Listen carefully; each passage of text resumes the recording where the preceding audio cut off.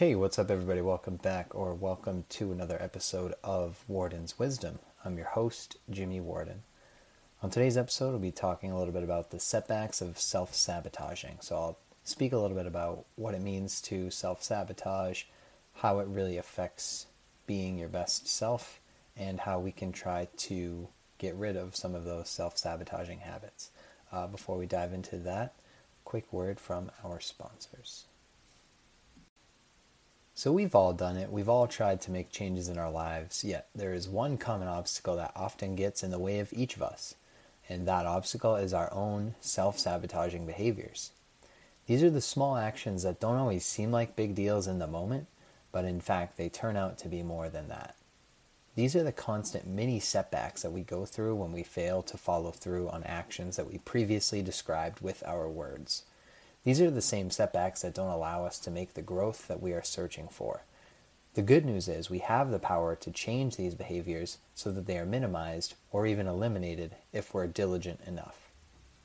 No matter what our goals are, there are always going to be obstacles that stand in our way, but we like to make our lives even more challenging by way of self-sabotage. Self-sabotaging means what it says. Someone who is self-sabotaging is indeed doing something that is sabotaging their current situation. Essentially, they do something that makes their situation worse. Engaging in this type of behavior often has negative outcomes.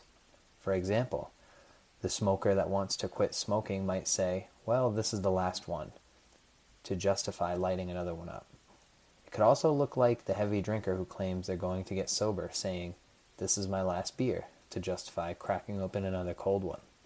The same goes for someone who says, I'm going to eat healthier after this, as they're enjoying something that is indeed the opposite of healthy. Now, those are just a few quick examples, but there are many more that we could come up with as we really try to ponder all of the silly things we do to stop us from growing as people. These examples might seem small on a moment-to-moment basis, but they indeed become challenging when they are already built-in habits. Habits are hard to make, break, and change. It takes a lot of conscious effort at first, and there's often a lot of resistance towards whatever it is we're trying to change. This tends to happen because change is uncomfortable. However, all of these mini setbacks that have compounded over time because of our poor habits now leaves us eventually looking in the mirror or thinking about ourselves, wishing we hadn't done what we've done. It feels terrible. The reason that it hurts so bad is that we lied to ourselves. And lying hurts. And the person that we lie to the most when we self-sabotage is ourselves. This is a big reason why we experience regret. We wish we had done something differently in the past because we had made a promise to ourselves to do it, but we broke the promise. This is why it's important that we try to speak honestly to ourselves, but more importantly, go forward with what we said we were going to do. It will help save us from unnecessary pain that we give to ourselves.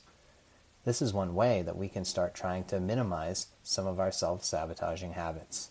When we recognize that we've engaged in them, we become aware of them. Then we can try to change them so that we no longer let ourselves down. In that time frame, we'll also start seeing that we will grow more in the process of that change.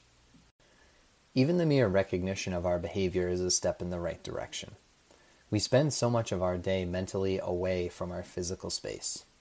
In a way, we're almost unconscious at times, which opens the door for self-sabotaging behavior. However, when we become more conscious and more aware of our thoughts and decisions, we can start understanding what we're doing wrong. Once that has been understood, we can move into a different phase of thinking and start figuring out how to solve the puzzle of self-sabotage. Do we need to remove cues for the self-sabotaging behavior? If we think back to the example of the smoker, that means no purchasing cigarettes or even lighters. They should also stop hanging out with the people that smoke.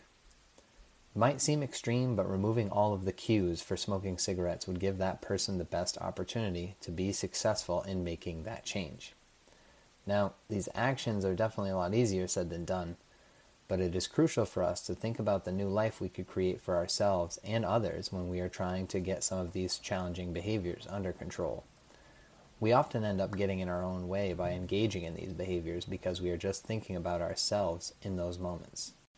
A lot of the self-sabotaging behaviors that we partake in are often our stress relievers and coping mechanisms to achieve some short-term pleasure. Unfortunately, they tend to be unhealthy ones.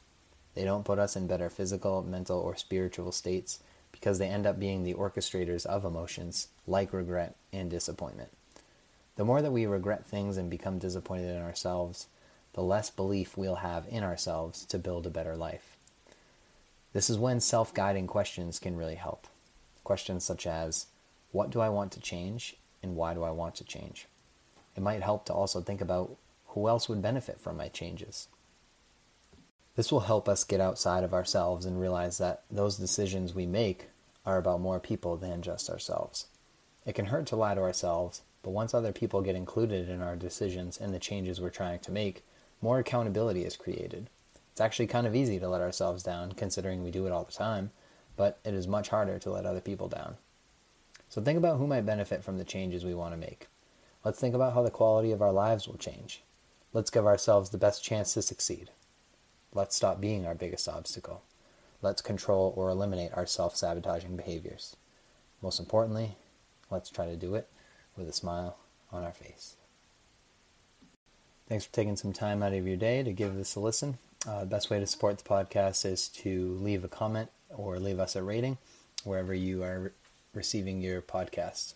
Also, please feel free to subscribe to the podcast and share it with others that you think would also benefit from it. Looking forward to tuning in next week with you.